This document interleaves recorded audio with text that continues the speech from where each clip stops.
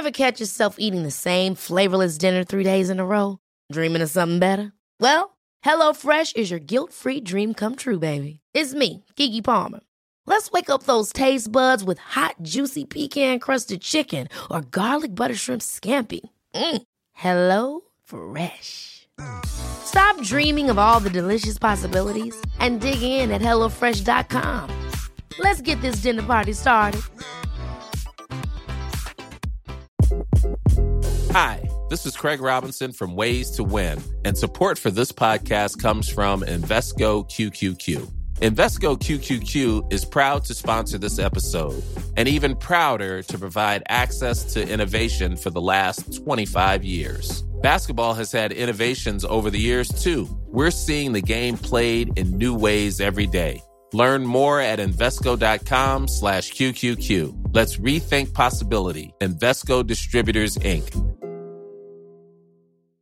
One size fits all seems like a good idea for clothes until you try them on. Same goes for healthcare. That's why United Healthcare offers flexible, budget-friendly coverage for medical, vision, dental, and more. Learn more at UH1.com.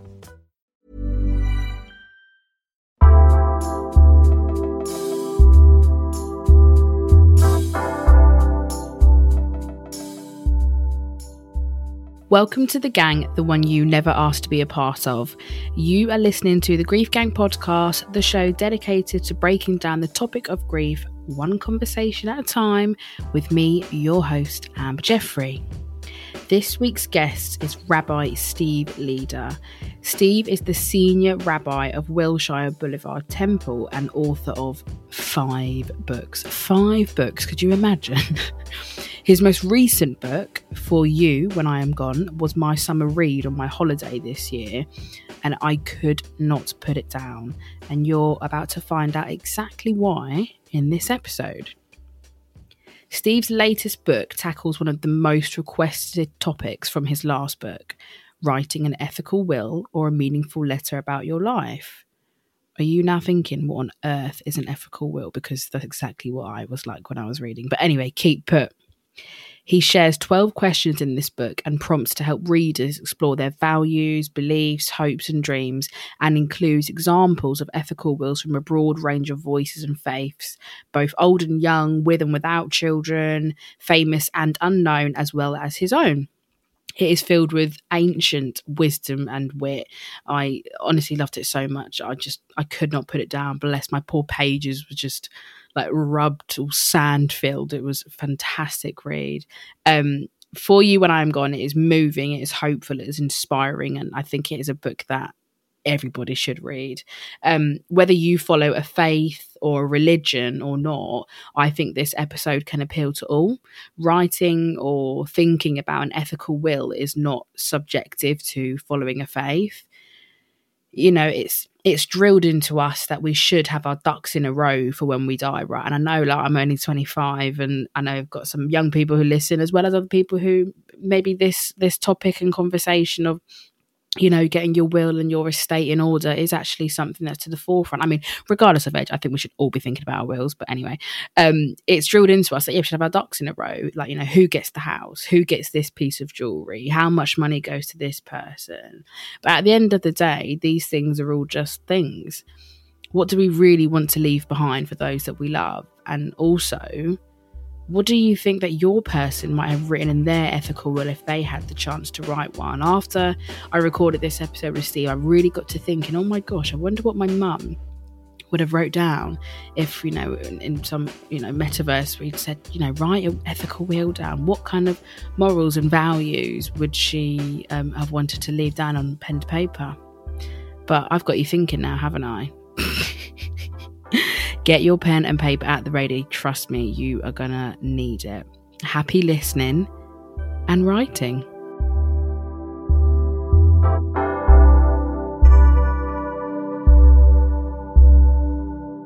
Hi, Steve. Thank you so much for being here today on the Grief Gang podcast. How are you? I am doing well, and the honor is mine, and I really mean that.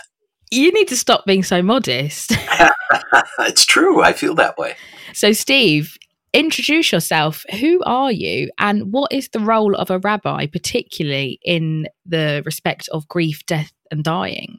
Well, who am I is a question I ask myself all the time. And of course, the answer changes. But I can tell you that in the context of my work, I grew up in a almost like a Jewish ghetto in the middle of Minnesota.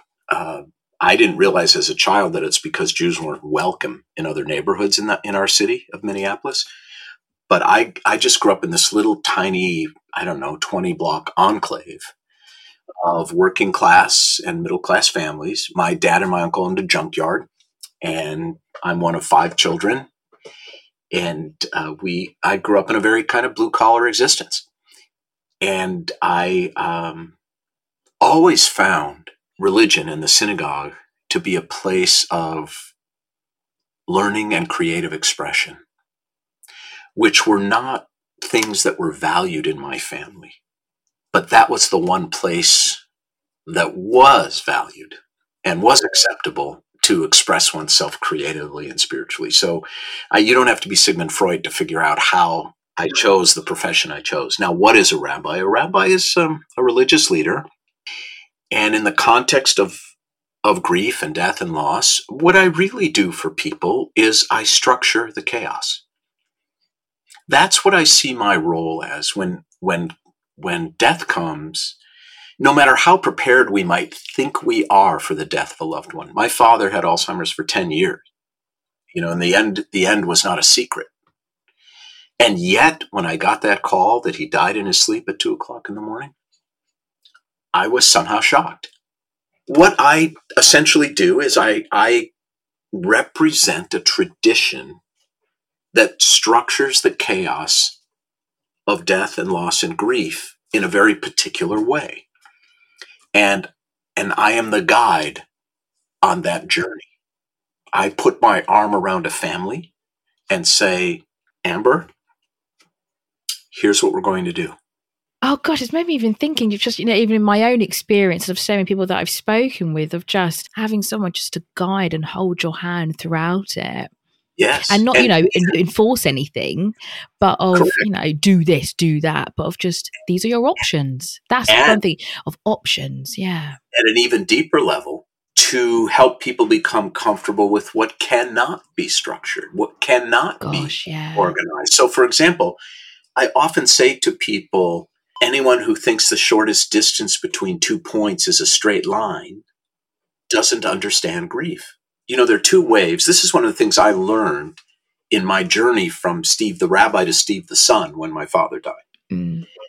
So Steve Leder the rabbi, whenever confronted with a wave of any sort, a wave of anxiety, a wave of hard work, a wave of disappointment, a wave of too much work, my default setting was to plant my feet in the sand, put my chest out forward, and to take the wave. I will stand my ground. I am more powerful than any wave.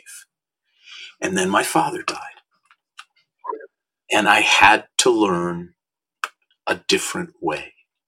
And I'm offering this to you when that rogue wave comes. That's one way to meet a wave head on. But we all know what happens to people who do that.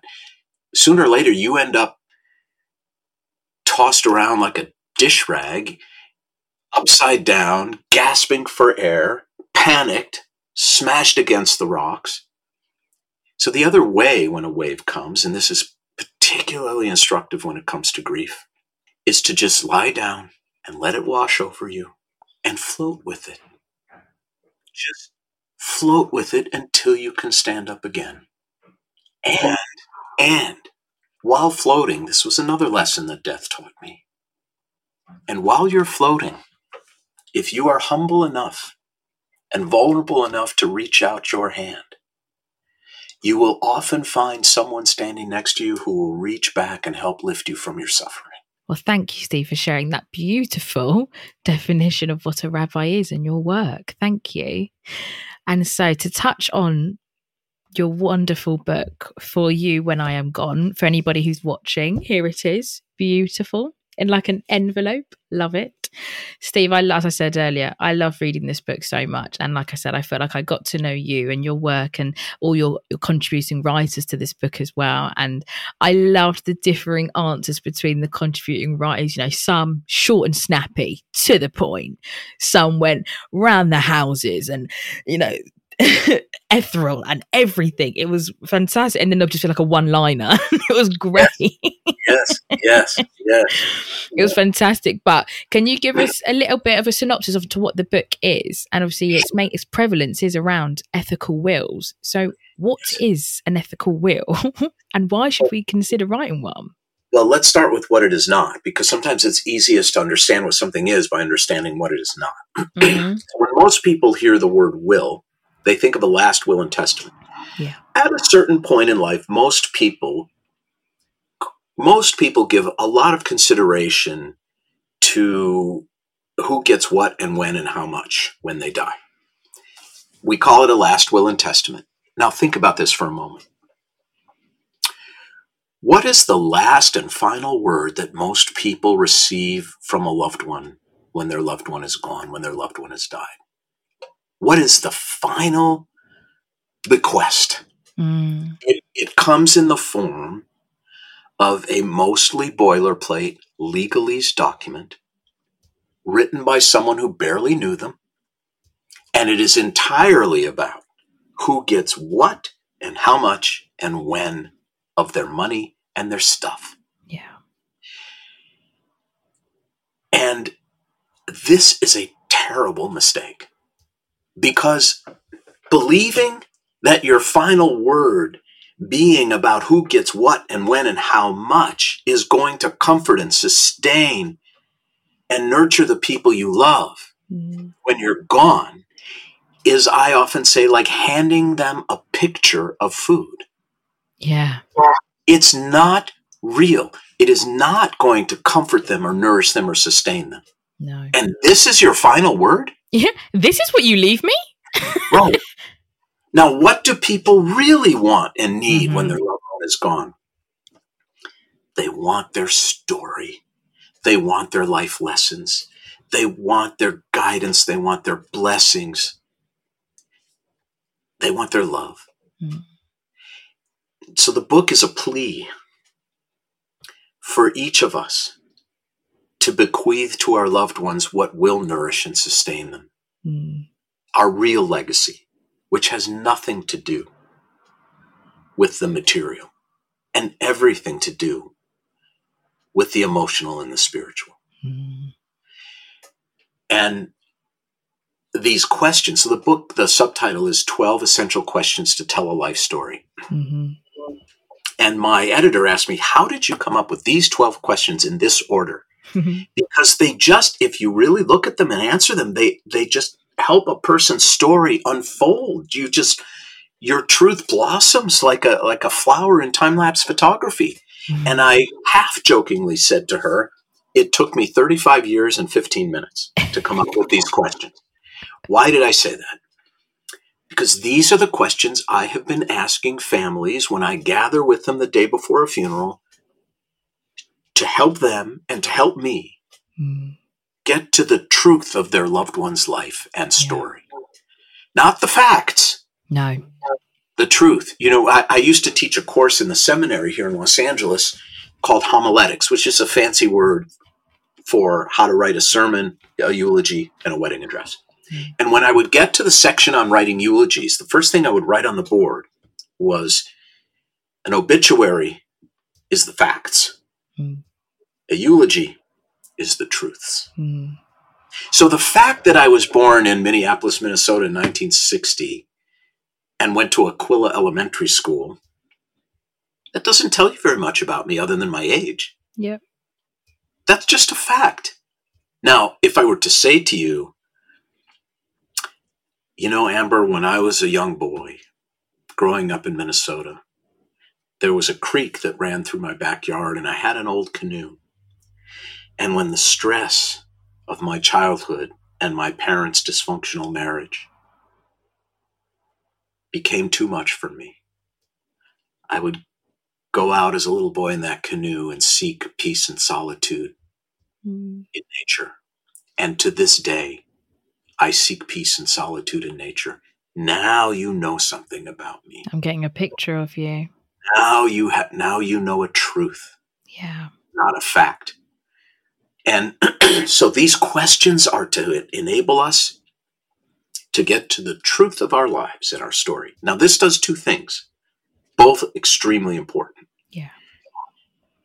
Yes, of course, it leaves an ethical will and guidance, a legacy letter, a nourishing, powerful guide for our loved ones when we're gone. But it does something else too, maybe even more important, which is if you go through this book and you answer these questions and you explore them in the way in which I do, you will have a kind of internal MRI of your internal life. Right? Steve, that is literally what I put. I said it when I was kind of writing questions down. I said it is begging these internal questions. Yes. And what do you do then? When you have an MRI of your internal life, you get to hold it up to the light. And you get to ask yourself the most important question I think a human being can ask of oneself, which is, okay, this is what I say I believe in. This is what I say my truth is. Am I living it? Yeah. Or is my life mostly pretend? Yeah. Is my life a lie? Is my life mostly kabuki? Oh, that's what... lost my way? Have I lost my way? Yeah. Now, that's why this book is not about death. It's about life. And I think that is why, by the way, surprisingly, millennials are buying it like crazy. Really? I mean, I say really. I'm not surprised, Steve. I'm really not surprised. Because we're all going through, and I say this with some degree of irony, thanks to COVID, and I think the war in Ukraine, we're all going through this massive reevaluation. Mm-hmm. COVID caused, now was it worth 1 million deaths in America? No. But let's not let it be worthless either. Yes. Right? So I think the world is asking these kinds of questions, or much of the world. Is this really how I want to live? Is this really bringing me some meaning? Is this really my truth? And if not, what am I going to do about it? And that is, in my view, the essence of what it means to have agency, to be a free human being, to be something other than an animal, is to know that we are not necessarily shackled to yesterday's ways or trapped in yesterday's ways. We can change. We can be more in alignment with our truth. And this book, this exercise, is my way of holding your hand through that exploration. Hiring for your small business? If you're not looking for professionals on LinkedIn, you're looking in the wrong place. That's like looking for your car keys in a fish tank. LinkedIn helps you hire professionals you can't find anywhere else, even those who aren't actively searching for a new job but might be open to the perfect role. In a given month, over 70% of LinkedIn users don't even visit other leading job sites. So start looking in the right place. With LinkedIn, you can hire professionals like a professional. Post your free job on linkedin.com/people today. Ever catch yourself eating the same flavorless dinner 3 days in a row? Dreaming of something better? Well, HelloFresh is your guilt-free dream come true, baby. It's me, Keke Palmer. Let's wake up those taste buds with hot, juicy pecan-crusted chicken or garlic butter shrimp scampi. Hello Fresh. Stop dreaming of all the delicious possibilities and dig in at HelloFresh.com. Let's get this dinner party started.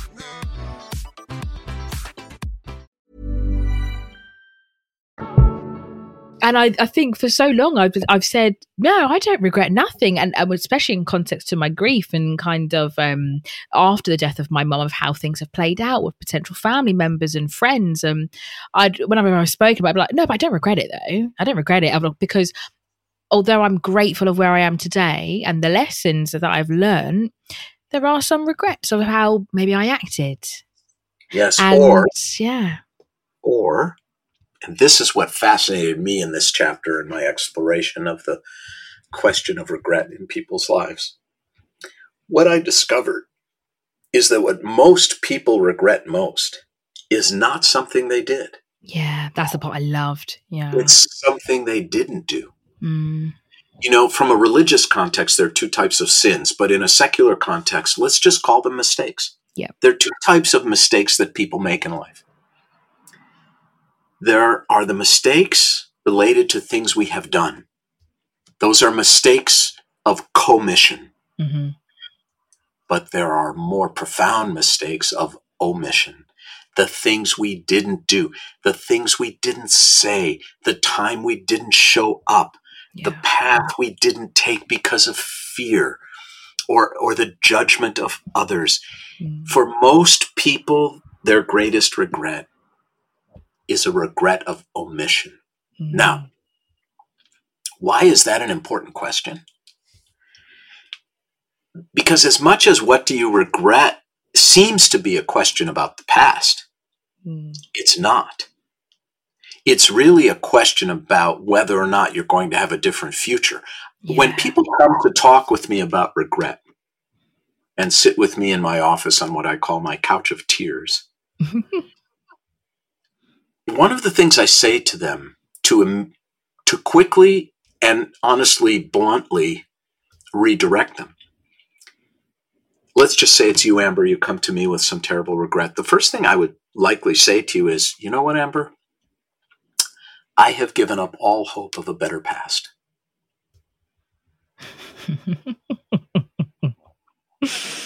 And when you put it in context like that, yeah. And you go immediately redirects the conversation. Absolutely. To the future. So, and why is what do you regret the first of the 12 questions? Because it immediately indicates that we use the past to inform the future, not to dwell in it. And to answer that question requires a lot of honesty and humility and vulnerability. And so it puts the reader in the headspace to answer the following 11 questions. Yeah. Because if you're not going to go through this with a healthy degree of humility and transparency. Yeah, with yourself. Yes, then you're wasting your time. Your own time. And I think, it's fantastic. That's more kabuki. That's more pretend. Exactly. Yeah. We could have gone nice, with when was the time you led with your heart? You could have started off with that. I'm like, oh, that's nice. You went, no, I'm coming with the hard facts. Yep. And I love that because there are other questions. And there's a series of 12 questions. But, and just, this the simplicity of, what is love? And just, what is what's so interesting about these seemingly simple questions. There are questions that we intuit the answer to, but when we actually have to articulate it, it is close to impossible. Yeah. You would likely not know this being in the UK, but there many years ago, there was a very famous case in the United States Supreme Court about trying to define obscenity. Okay. It was a pornography case, and it was a question of, is this pornography or is this art? And there was a justice named Potter Stewart who was asked by the court to define obscenity. And what he said was, I can't define it, but I know when I see it. Yeah. And this is true of so many of our values in life. What is love? We know it when we feel it, but it is extraordinarily difficult to define. But if we push ourselves to do that, then we can have more of it in our life, and we can actually teach the value of love if we can move beyond just saying something like, well, you just know it when you feel it. No, Mom. Yeah. Mom, I really want to know. Go deeper. What is love? How did you know? Yeah. And also as well. Yeah, and when you say, what is love? And I think, Amelia, when I first read that, what is love? I immediately started thinking of people. And then as I was reading and going along, and I went, well, no, love is more than just the people in my life that I love. I love taking 30 minutes out of my day to read my books. Yeah. I love being barefoot on the grass. It's things like that when it was interesting for me of how immediately I went to people. And then as the pages unfolded, I start to go, no, there is also love outside of a relationship. And what does that look like? And then how can I put more love back into my life for me? Yes. But it Brilliant. all stems from pushing oneself to define these things. It's like, try, for example, to write instructions on how to tie a shoe. Try it. Yeah. Now, this is something we all know how to do intuitively from a very young age. Yeah. But try describing it. Right? So you get your fingers and you get the bow and you're doing it. Right. It's almost impossible. Try describing how something tastes. Yeah. It's saying tastes like spaghetti bolognese. Right. Exactly. Right. So if you can push yourself to do that in the form of an ethical will, now you're getting to the kind of, umami of life. Yeah. Yeah. The good stuff. Indescribable beauty and the muck of it all. Yeah. Now you're telling the truth about your story in a way that your loved ones will value for the rest of their lives. Absolutely. And then so to touch on then, so, we're sitting here talking about ethical wills. And so, Steve, I want to ask, what is something that's in your ethical will? You have a wife and 2 lovely children and many other people in your life that you love and who love you. What are sort of the things that are in your own ethical will, if you're happy to share? Do you want to take the time for me to read it? Go for it. Oh, I love this. Guys, this is VIP. I love that you have it to hand as well, and like keeping it. And then also as well, it's I think when I was thinking about like, right, because I want to do this, and for when I started reflecting, I was like, I feel too young to be writing of an ethical will. And then I was like, what I have experienced so much, and I thought, hang on, this is a document that's edited, Amber. You edit as you go along through life. I have written 2, one at 40 and one at 60. And I would say to you, Amber, are you really too young to ask yourself if you're living your truth? Really? How can one be too young for that or too old for that? When the book launched a couple months ago, I was on a morning talk show and the host asked me one of those tricky journalist questions at the end. And she said, Rabbi Leder, if you had to define your book in 2 words, what would they be? But it came to me immediately. And I said, the two words would be, don't wait. Fantastic. Don't wait. So this is my ethical will to my children. Thank you.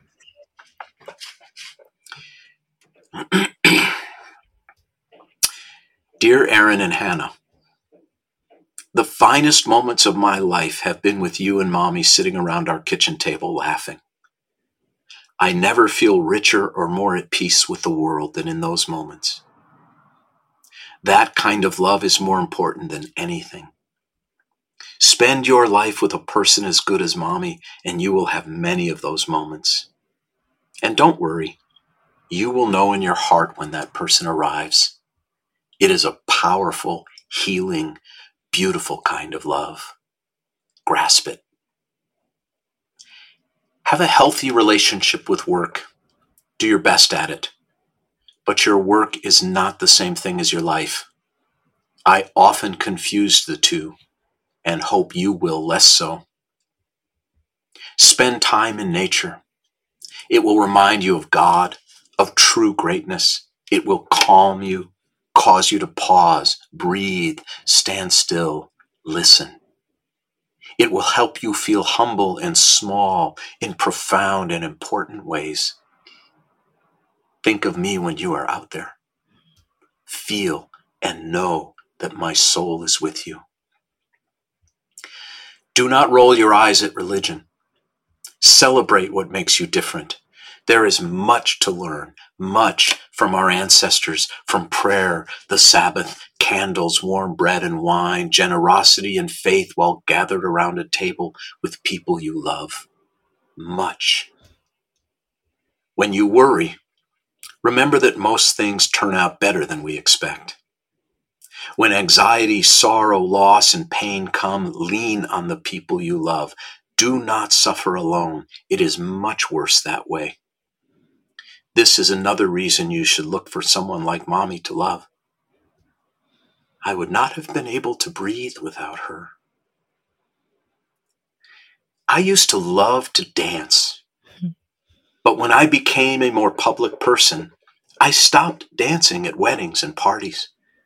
I allowed my fear of what others might think of me, fear of being a spectacle, to keep me from dancing. I regret that now. It was a bad example to you and robbed me of joy. Don't let fear of what others might think keep you from dancing or singing or loving. Let nothing and no one suppress what your soul longs for. Live so that you do not die with a longing soul. Count your blessings. When you are feeling less than or want more or are mired in self-pity, which happens to us all, look around and count your blessings again and again and again until you tally 100 of them. Everything is easier when you are grateful. Feel for others. People behave badly because they are damaged. Let your first impulse be one of empathy. That being said, there will be a handful of people in your life who demand too much, who are mean, narcissistic, negative, causing you to feel terrible about yourself. Cut these people out of your life. You cannot fix them. Be good, and the rest works out. See the world with the people you love. Cherish time. It matters so much more than things. Mine, with you and Mommy, has made my life worth living. I wish for you that kind of love now. I wish for you that kind of love when I am gone. Say the mourner's prayer and light a candle for me when I am gone. Feel its warmth and know I love you still. Dad. Steve. Oh, I'll just take a moment. Listening What's to that interesting there. is how effortlessly this poured out of me and will I was going pour to out. ask, how was that writing? After having considered all of these questions and my responses, it poured out of me in 20 minutes. Wow. And I have found this to be true generally. I've led ethical will writing workshops all over the country for a decade, and getting people into the right headspace takes 45 minutes or an hour, but then I literally only give them 15 minutes to write. And it is amazing what rushes out of their heart and soul. Yeah. Listening to you read that, and even through, there's actually a part in your book that kind of picture of your children, and just made me just firstly listen to you then saying that from someone who lost a parent and who, through no wrong of herself, didn't leave me something like that. I feel so much like gratitude, maybe for lack of a better word, for your children to know, but just joy. I think joy. I was beaming as you were reading that, of the joy to know that even when you're no longer here and their hearts are heavy, that they have that to come back to time and time again. And there's so many points in it for different parts of their life, of know when to cut people out. Like I can imagine of having that for my mum, of there are certain people in this world who will, you cannot fix them, and they do not have the honor to be in your life. Know when to say goodbye. gosh, how I precious. have a suggestion for you. Mm. And I'll give you the backstory quickly. I have a very, very dear friend whose husband was one of the first victims of COVID in Los Angeles at a young age. He was in his 40s.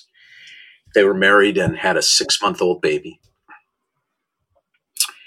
And she's now a talk show host, and I was on her show, and we were talking about the book and ethical wills and these questions. And then after we finished taping, she leaned over and said, I wish Nick had done this for Elvis, who's their little boy. Yeah. So because Elvis is going to want to know who was my dad? What did he leave? So I said to her name is Amanda. I said, Amanda, maybe you should answer these questions on Nick's behalf for Elvis. And you should ask Nick's mother and his sister and his aunts and uncles to answer these questions as Nick would have answered them, so that you can say, look, Daddy didn't answer these for himself, but this is what I think Daddy would have said, and this is what Grandma thinks Daddy would have said. So I would say to you, Amber, if there are people in your life who knew your mother very well, have a conversation with them. How do you think Mom would have answered this question? Yeah, my gosh. Because I think you will find it to be a very, very rich experience. Yeah. And even me just even thinking now of what we were touching on earlier of thinking of the past and not for the future. I'm thinking, well, my mum didn't write it in the past. She didn't do it.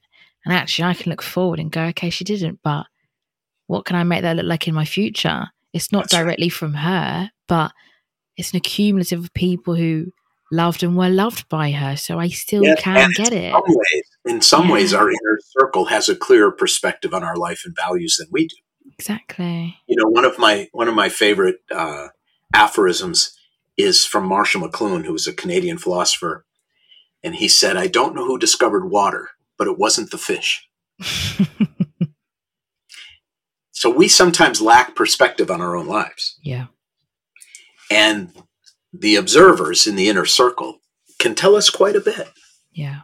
And so I would urge you to have these conversations. I think you'll find it to be a very beautiful experience. So do I. A very cathartic experience. Thank you for that. I'm actually going to really consider, especially with my brother. I think that could be really, really cathartic for us. Yes. And to finish off, Steve, I wanted to ask you about your dad. Firstly, what was your dad's name? My dad's name was Leonard. Most people called him Lenny. Lenny. But some people called him Leonard. Of course, I called him Dad. Yeah, and he was just dad to me. And so did your dad leave an ethical will? And if he did, he didn't. And so he didn't. What are some of the things that you think your dad would have written? And more so, what are the life lessons and the ethical lessons that you have taken from your dad, Steve?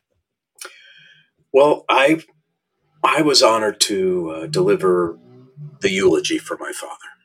And I tried to articulate from my perspective and that of my siblings and my mother what his truth was. Now, my father grew up on public assistance. He grew up very poor, and he barely graduated high school. My parents got married at 17 and 18 and had 5 children before they were 30. So my father was not a well-educated person, but he was probably the smartest person I've ever met. My father, one time, he said to me, I thought I was wrong once, but I was wrong. Yeah. I mean, he had extraordinary street smarts. Yeah. He was an extraordinary judge of character. He had an extraordinary bullshit meter. Mm. He just really understood the human condition. And my father was a bit of a professor about life. And the way he taught, his modality, was Yiddish expressions. Mm. He had a Yiddishism for every situation. Sometimes it was a single word, sometimes an expression. Yeah. So my father's ethical will, in a sense, although not written,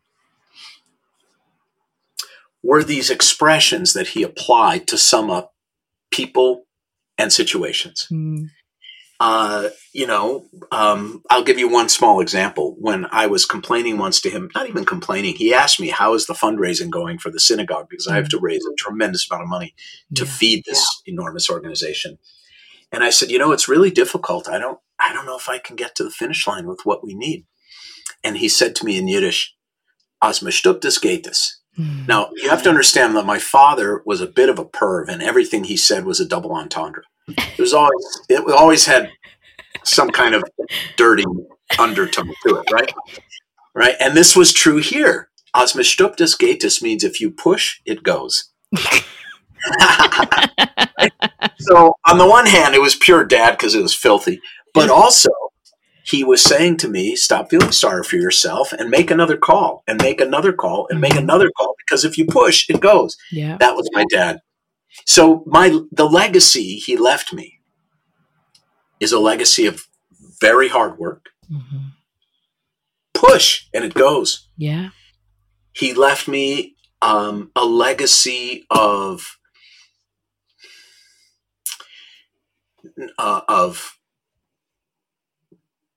judging people based on experience, not on what you hope to be true, but what is evidenced as truth.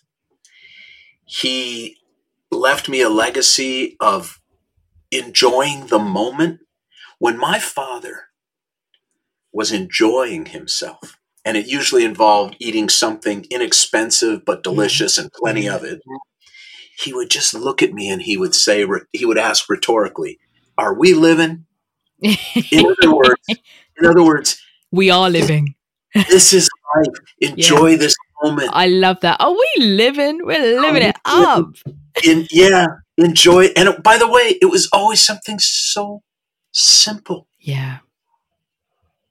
A hot fudge sundae. He'd look at me and say, "Are we living?"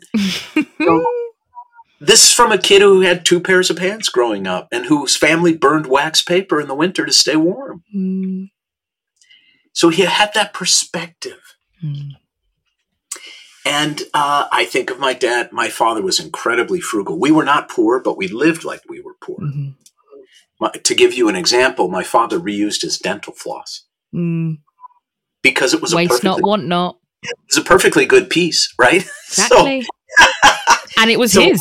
Right. And so frugality, and I turn off every light in every room when I leave. Every switch, Every switch, because when I was young, the rhetorical question was, "Do you work for the electric company?" Go back downstairs and turn off the light. So, and he also taught me by way of the negative. Yeah. From the book and from my previous book, my father was frightening and harsh and crude. And I grew up in a very kind of militaristic parental modality. They knew nothing about parenting. I was never once put to bed and snuggled with a parent. I was never once read a book. We had no children's books in our house. We had no toys in our house. They didn't know these things. And so I also learned what not to do. My father's sins of omission. And my mother's too. And so I'm a better parent. I think all of us have to learn to make peace with the dissonance of our view of our parents. I love them. I hate them. I love them. I hate them. They were wonderful. They were terrible. They were wonderful. They were terrible. As my children will have to make peace with my life and my parenting. But I wish my dad had written it, but in a way he did through this repetition of these Yiddishism. When I have to make a difficult choice, I have one of those jobs where whatever I'm doing, I'm simultaneously disappointing someone else. Yeah. And my father would always say, "You can't sit in 2 chairs with one tuchus." Right? And you're right. You can't put one ass in 2 chairs. You can't. So, my father had a soft spot for the poor and the vulnerable. He would hire men coming out of prison. He lent everyone money. He had this other Yiddish expression, which was, I won't say it in Yiddish, but in English, it's when a poor bride gets up to dance, the band takes a lead. I read that, and I didn't understand that one. Well, the band, when a poor girl gets up to dance, the band does not break. They're like, bye. Yeah. There's no music. No. In other words, there's real There's sadness and suffering and poverty. Yeah. And we ought to be sensitive to that. Because that's not how look the other way. Yeah. Right. That's how he grew up. Yeah. So don't be indifferent to the suffering of others. That's a beautiful legacy that I received from my father. That is. Thank you, Steve. I want to finish this episode with, there's many parts in this book that's highlighted for me, but this one in particular, because I loved it and it touches on your children, and it almost, I feel like there's an element of me, future me, when I have children in it. So good tell. It's page 171. And it goes, I often say to my children, we're in the midst of some excellent moment. Remember me this way. Tell your children about it. Sometimes they roll their eyes and tell me to stop being so lifey. But mostly they listen and quietly take a mental picture to summon at will decades from now. They know my advice to capture a moment isn't just that of their father, but of someone who has heard 1,000 families share their memories a day before a loved one's funeral. Someone who knows what sticks in the mind and lives in the heart long after we are gone, and that we are never really know when that day will be. And I love that, because I feel there's times when I'm with my friends and family now, I'm just like, anyway, my kind of living is, I fucking love you guys, and that's my... Yes. Are we living? Are we living? That paragraph there for me is like, you'll remember me this way is your version of your dad's. Are we living? Yeah. And let's close with this. I don't know about you, but I found that during and as a result of COVID, of being locked down, of being isolated, and of my father's death, I have found myself saying I love you. Yeah. With such ease and frequency now. I wasn't a withholding person before, but now I say it to so many people so much more often, and I mean it. Yeah. I really mean it. So what in the end does all of this lead us to realize, hopefully, ideally, is that no matter how many times we say I love you, and no matter how many times we hold and are held by the people we love, it's never enough. Have more of it. Steve, thank you so much for being a guest today on the Grief Gang podcast. My cheeks hurt. I've been smiling so much, and I feel I've learnt so much. So thank you. And I from you. Thank you, Emma.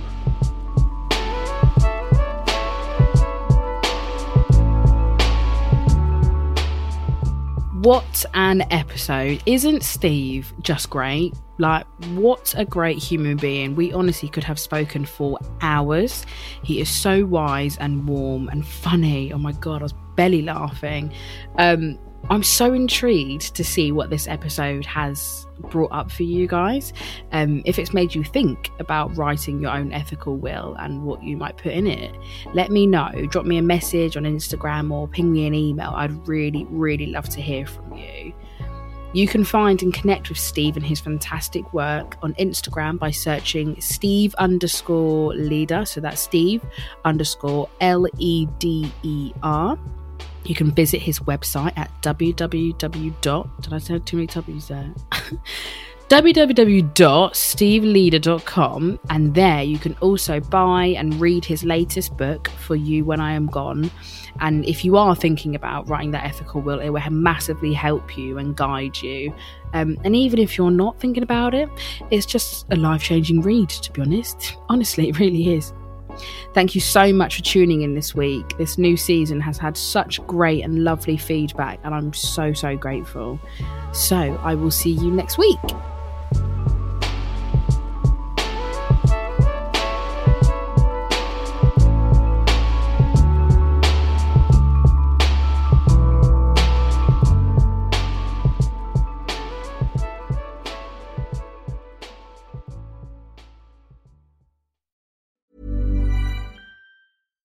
Hi, I'm Daniel, founder of Pretty Litter. Cats and cat owners deserve better than any old-fashioned litter. That's why I teamed up with scientists and veterinarians to create Pretty Litter.